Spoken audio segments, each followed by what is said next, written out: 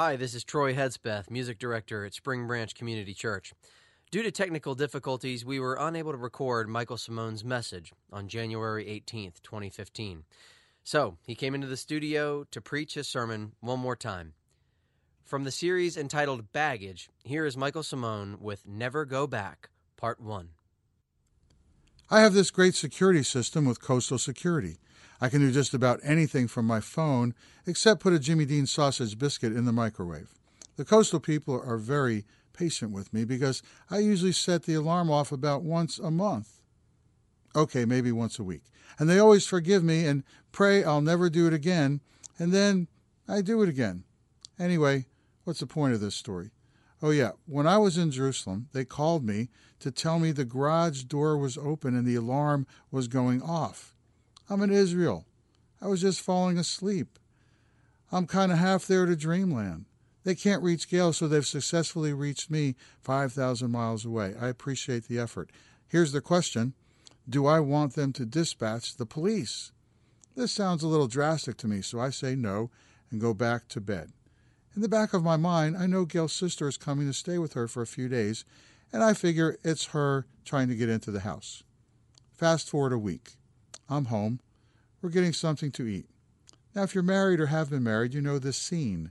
It starts out like a normal dinner, and then you feel like a spotlight has been turned on, and you're being asked some very pointed questions. You feel like you need to call an attorney. You start to pray for a helo evac through the roof of the restaurant. Why did you say not to dispatch the police, she says. What if someone broke into the house and I was in danger? I knew it was your sister, I respond. How could you know? You were in Jerusalem. I knew because you told me she was coming. But I could have been in danger. You also know, if you're married, that you can't win this one. From now on, Coastal Security knows not to believe me if I'm out of the country. It's called the Simone Baggage Protection Protocol, because I don't need any more baggage than I already have. Here's the lesson from this parable of my life.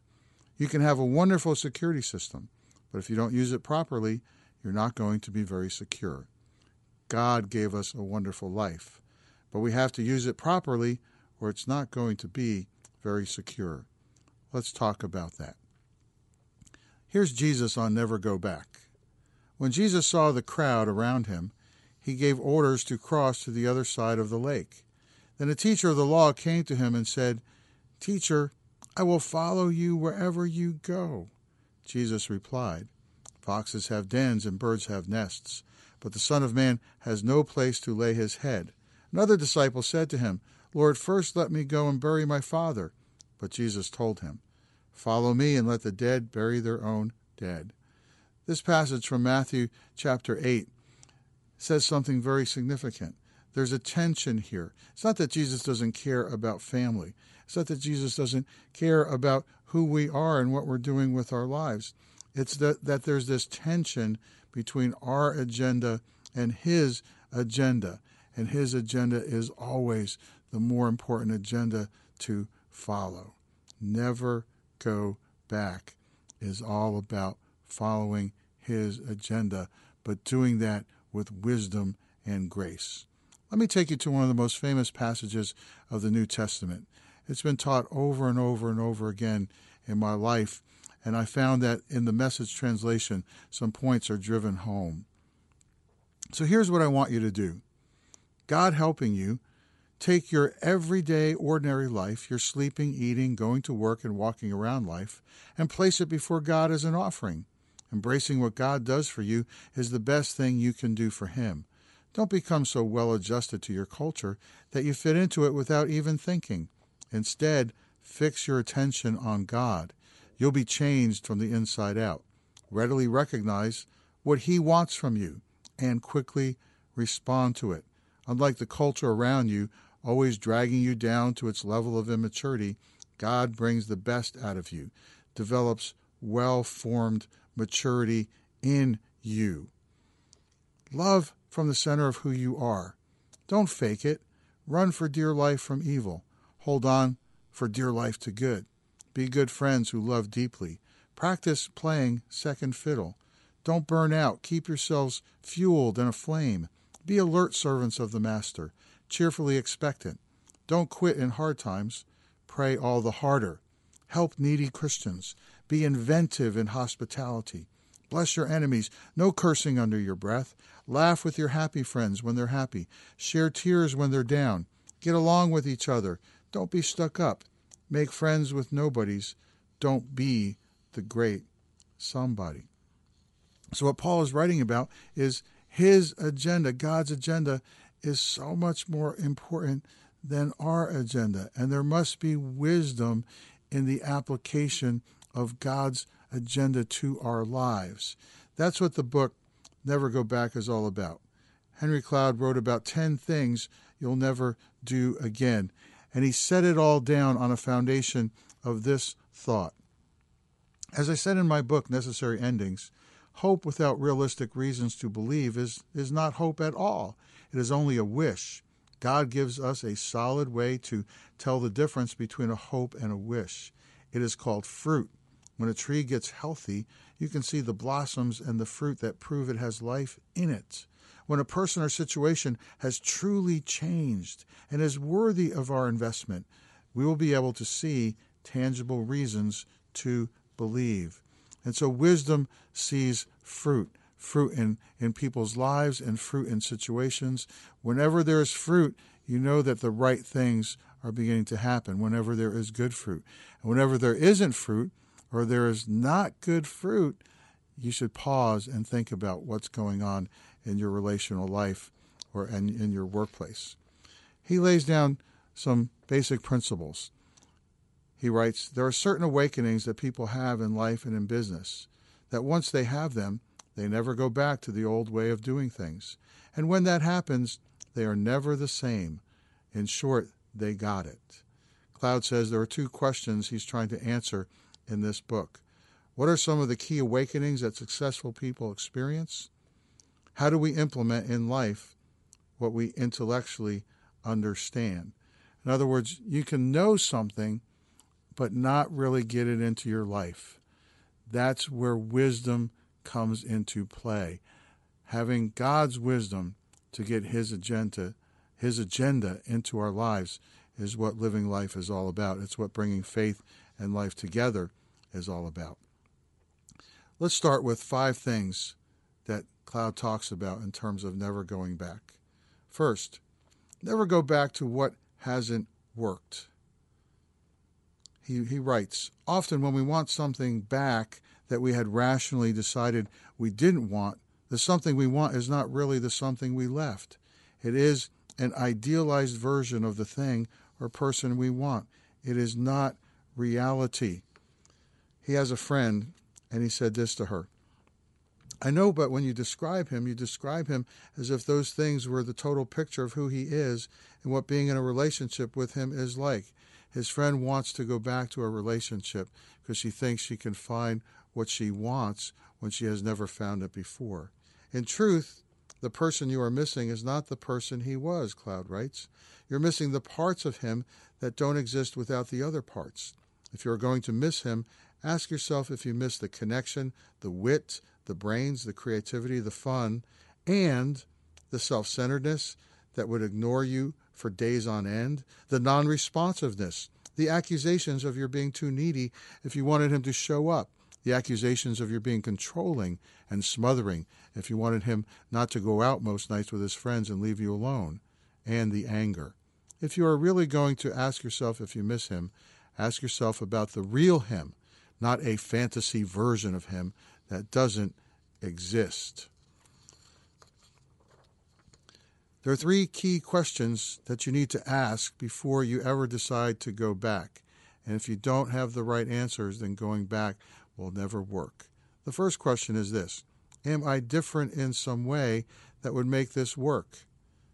Is the other person or persons different in some way?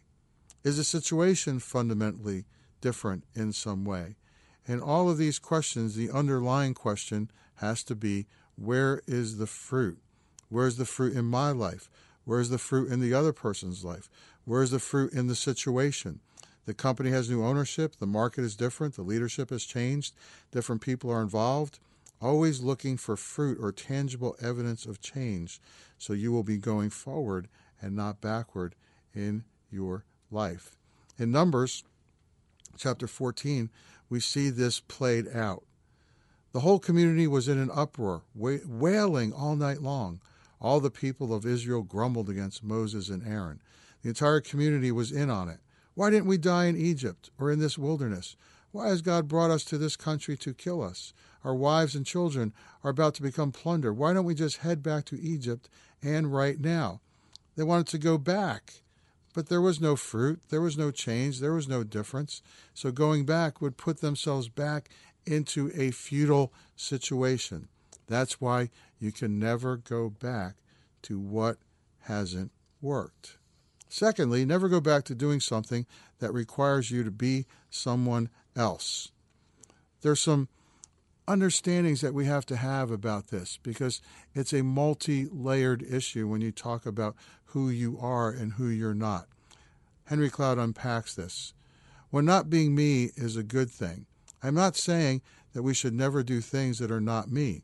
Sometimes that's actually the responsible thing to do, like taking a job that is not who you are in order to support your family or to pay for an education or an illness. But notice something about that. Even though you may have to do something that is not fully you, you do it for a reason that truly is you. I'm not saying never do something that is not you. Second, I'm not saying that we never do things we're not cut out for or don't like. Again, life is about sacrifice. Contrary to popular belief, we are not entitled to always like everything we do. Working in a job you hate in order to pay for your child's education is sometimes the right thing to do, as is working to support a family. We might go through seasons of life when nothing feels like me, but for whatever reason, not doing what we want is required. Sacrificing our own benefit for that of another is a backbone of both character and love. I'm not saying no relationship should require you to set aside part of you. Third, in relationships, we often have to put parts of ourselves in storage for a season. We can't always be all of ourselves in all relationships or all settings. Making any relationship work requires sacrifice of our rights, freedoms, preferences, and desires for the sake of the relationship. Never go back to doing something that requires you to be someone else. Always answers these good questions. Why am I doing this? Is this something God equipped me to do? Is it a sacrifice I am supposed to make? Am I suited for it? Does it fit me? Is it sustainable? Third, never go back to thinking you can change someone. In his book, he writes about Alex and Ron. Ron is the father, Alex is the son, and Ron is the CEO of a company, and he wants Alex to take over for him someday. But Alex is not really able to do that, and he is rustling through all these potential changes, but never really getting there. He tells a story of Stephanie and Kyle. Stephanie really wants this relationship with Kyle to work, but Kyle is constantly pushing her off. Cloud puts it this way. So the principle here is not that we should be passive or hands-off when it comes to relationships. Influencing each other for good is not the issue. The issue is that we must respect the freedom of others to make their own choices. If we do not respect that freedom, we will do two things. First, we will nag or otherwise try to control them, and they will begin to resent us. Second, we will continually frustrate ourselves as we demand that someone be or do what we wish for them when they do not want to. When they resist, we will end up being angry, shaming, guilt-inducing, or resentful, or all of the above. This path destroys love. He says consequences are about giving the person freedom to choose what they will choose and then choosing what our response will be in light of their choice. Setting consequences in place gives the person a clear choice and sets them free to make it. A place in Scripture where you see this clearly is Joshua 24:15. But if serving the Lord seems undesirable to you, then choose for yourselves this day whom you will serve, whether the gods your ancestors served beyond the Euphrates or the gods of the Amorites in whose land you are living. But as for me and my household, we will serve the Lord. And we often remember the last part of that verse. but as me and my household, we will serve the Lord. But the beginning part of that scripture shows Joshua giving everybody a choice so that they will take ownership of the consequences of their future. In the scripture, Joshua clearly states what he wants to do and the choice that others are free to make. He preserves their freedom of choice. Let's look at this with Ron and Alex. Alex, if leading this company with full engagement and total commitment seems undesirable to you, then choose for yourself this day what you would like to do with your life. As for me, I choose to invest myself fully here. Let's look at it with Stephanie and Kyle. Kyle, if putting a relationship above your friends and hobbies seems undesirable to you, then choose for yourself the kind of relationship you would like to have. As for me, I choose to be with someone who wants his relationship with me to be a top priority. The fourth never go back principle is never go back to trying to please other people. Never believe that you can please everyone. Let's look at something that Henry Cloud wrote in the book on page 67. Successful people eventually go through a doorway that is essential to making their personal lives as well as their professional lives work. They realize that they do not have to please everyone or have everyone like them. In fact, part of what fuels that realization is the bigger realization that not only do we not have to please everyone, we can't. Even if we wanted to, it is impossible. The reality is that everyone likes something different, has different agendas, tastes, interests, beliefs, and experiences. It is literally impossible to make everyone happy, even within your closest circle of friends. You are going to like and choose some things that some people won't like or choose. That is reality. Basically, the only way to avoid upsetting anyone is to believe, say, or do nothing at all. Not a good option. Once you realize that and really get it, something happens. You give up what is impossible and begin to focus on what is good. He quotes Tony Blair. I once heard Tony Blair say that when you realize that every decision divides, it really helps. It is just part of life. When you turn to the right, there will be some who want you to go to the left and vice versa. It is the nature of making choices. When we accept that every decision divides, we quit trying to do the impossible. Pleasing everyone is the impossible, and we begin making the right choices, knowing that our choices will divide. Never go back to trying to please other people. Never believe that you can please everyone. The baseline here is that there is a God factor in all of this. Since we will ultimately answer to God for our decisions, it behooves us to remember that He is the one we need to please. If pleasing God is our compass, our path will be much clearer, Henry says. Fifth, the fifth never go back principle. Never go back to avoiding short-term pain when it leads to long-term benefits, or never again choose short-term comfort over long-term benefit. Cloud writes, here is the truth. Once successful people know they want something that requires a painful, time-limited step, they do not mind the painful step because it gets them to a long-term benefit. That was the only difference in the ones who got there and the ones who didn't. In Hebrews chapter 12, this principle is grounded in Scripture. No discipline seems pleasant at the time, but painful. Later on, however, it produces a harvest of righteousness and peace for those who have been trained by it. Therefore, strengthen your feeble arms and weak knees. Make level paths for your feet. And that principle about no discipline seems pleasant at any time but painful. Later on, however, it produces a harvest of righteousness, works every single time in our lives. Never again choose short-term comfort over long-term benefit. Maybe there's a place in your life right now where you're avoiding some short-term discomfort because you think that by avoiding it, you're going to end up in an okay place. You're not going to end up in an okay place. There's a way for you to embrace what is uncomfortable so that you get to a better place, so you get to the place that God really wants you to be. 5 never go back principles. Never go back to what hasn't worked. Never go back to doing something that requires you to be someone else. Never go back to thinking you can change someone. Never go back to believing that you can please everyone. Never go back to avoiding short-term pain when it leads to long-term benefits. You see, you can have a wonderful security system, but if you don't use it properly, you're not going to be very secure. God gave us a wonderful life, but we have to use it properly or it's not going to be very secure. Wisdom applied to life, bringing faith and life together, will give you the life that God wants for you and the life you've always wanted.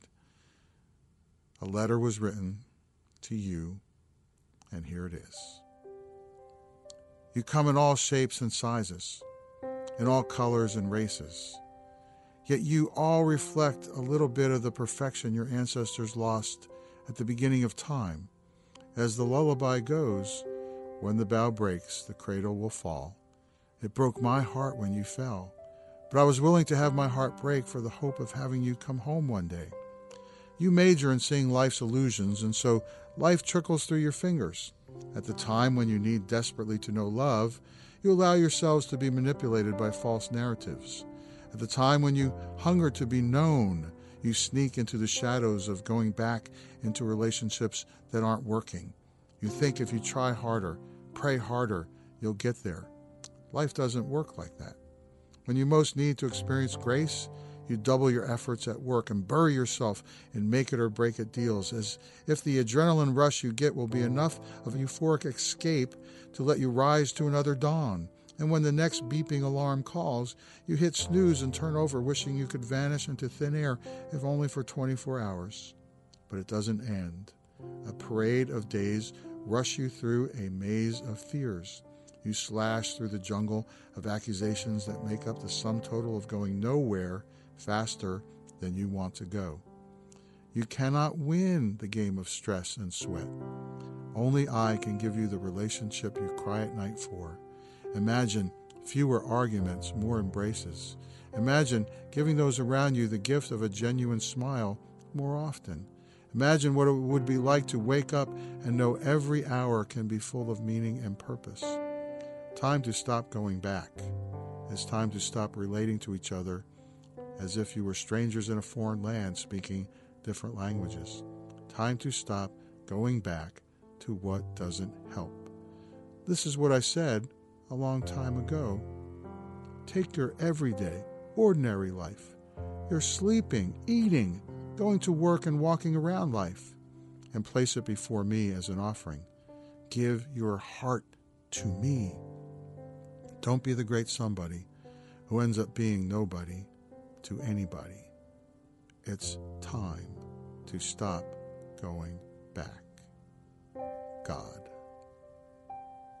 Dear Heavenly Father, help us to bring wisdom to the demands of our lives today and always. For we ask this in Jesus' name. Amen.